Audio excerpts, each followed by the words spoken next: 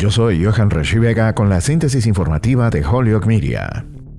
Las personas que están esperando un reembolso de impuestos podrían recibir uno más pequeño que el año pasado, y con la inflación aún alta, ese dinero no llegará tan lejos como hace un año. Los 90 millones de contribuyentes que presentaron sus declaraciones al 31 de marzo obtuvieron reembolsos que fueron un promedio de casi un 10% menos que el año pasado, en parte debido a la expiración de los programas de alivio de la pandemia. La fecha límite de presentación para la mayoría de los contribuyentes es el martes 18 de abril.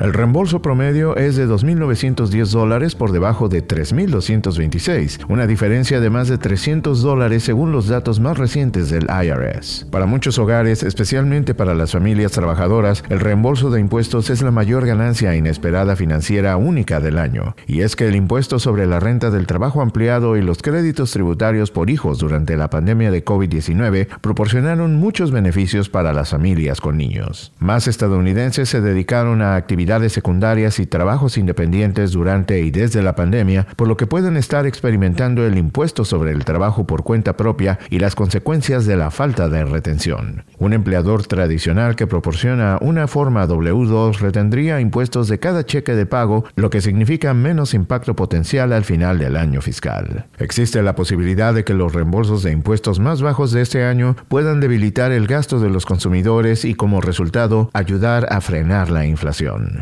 Para combatir la inflación, la Reserva Federal ha estado elevando las tasas de interés para aumentar el costo de pedir dinero prestado con la esperanza de desacelerar la economía. Yo soy Johan Vega y esta fue la síntesis informativa de Holyoke Media a través de WHMP.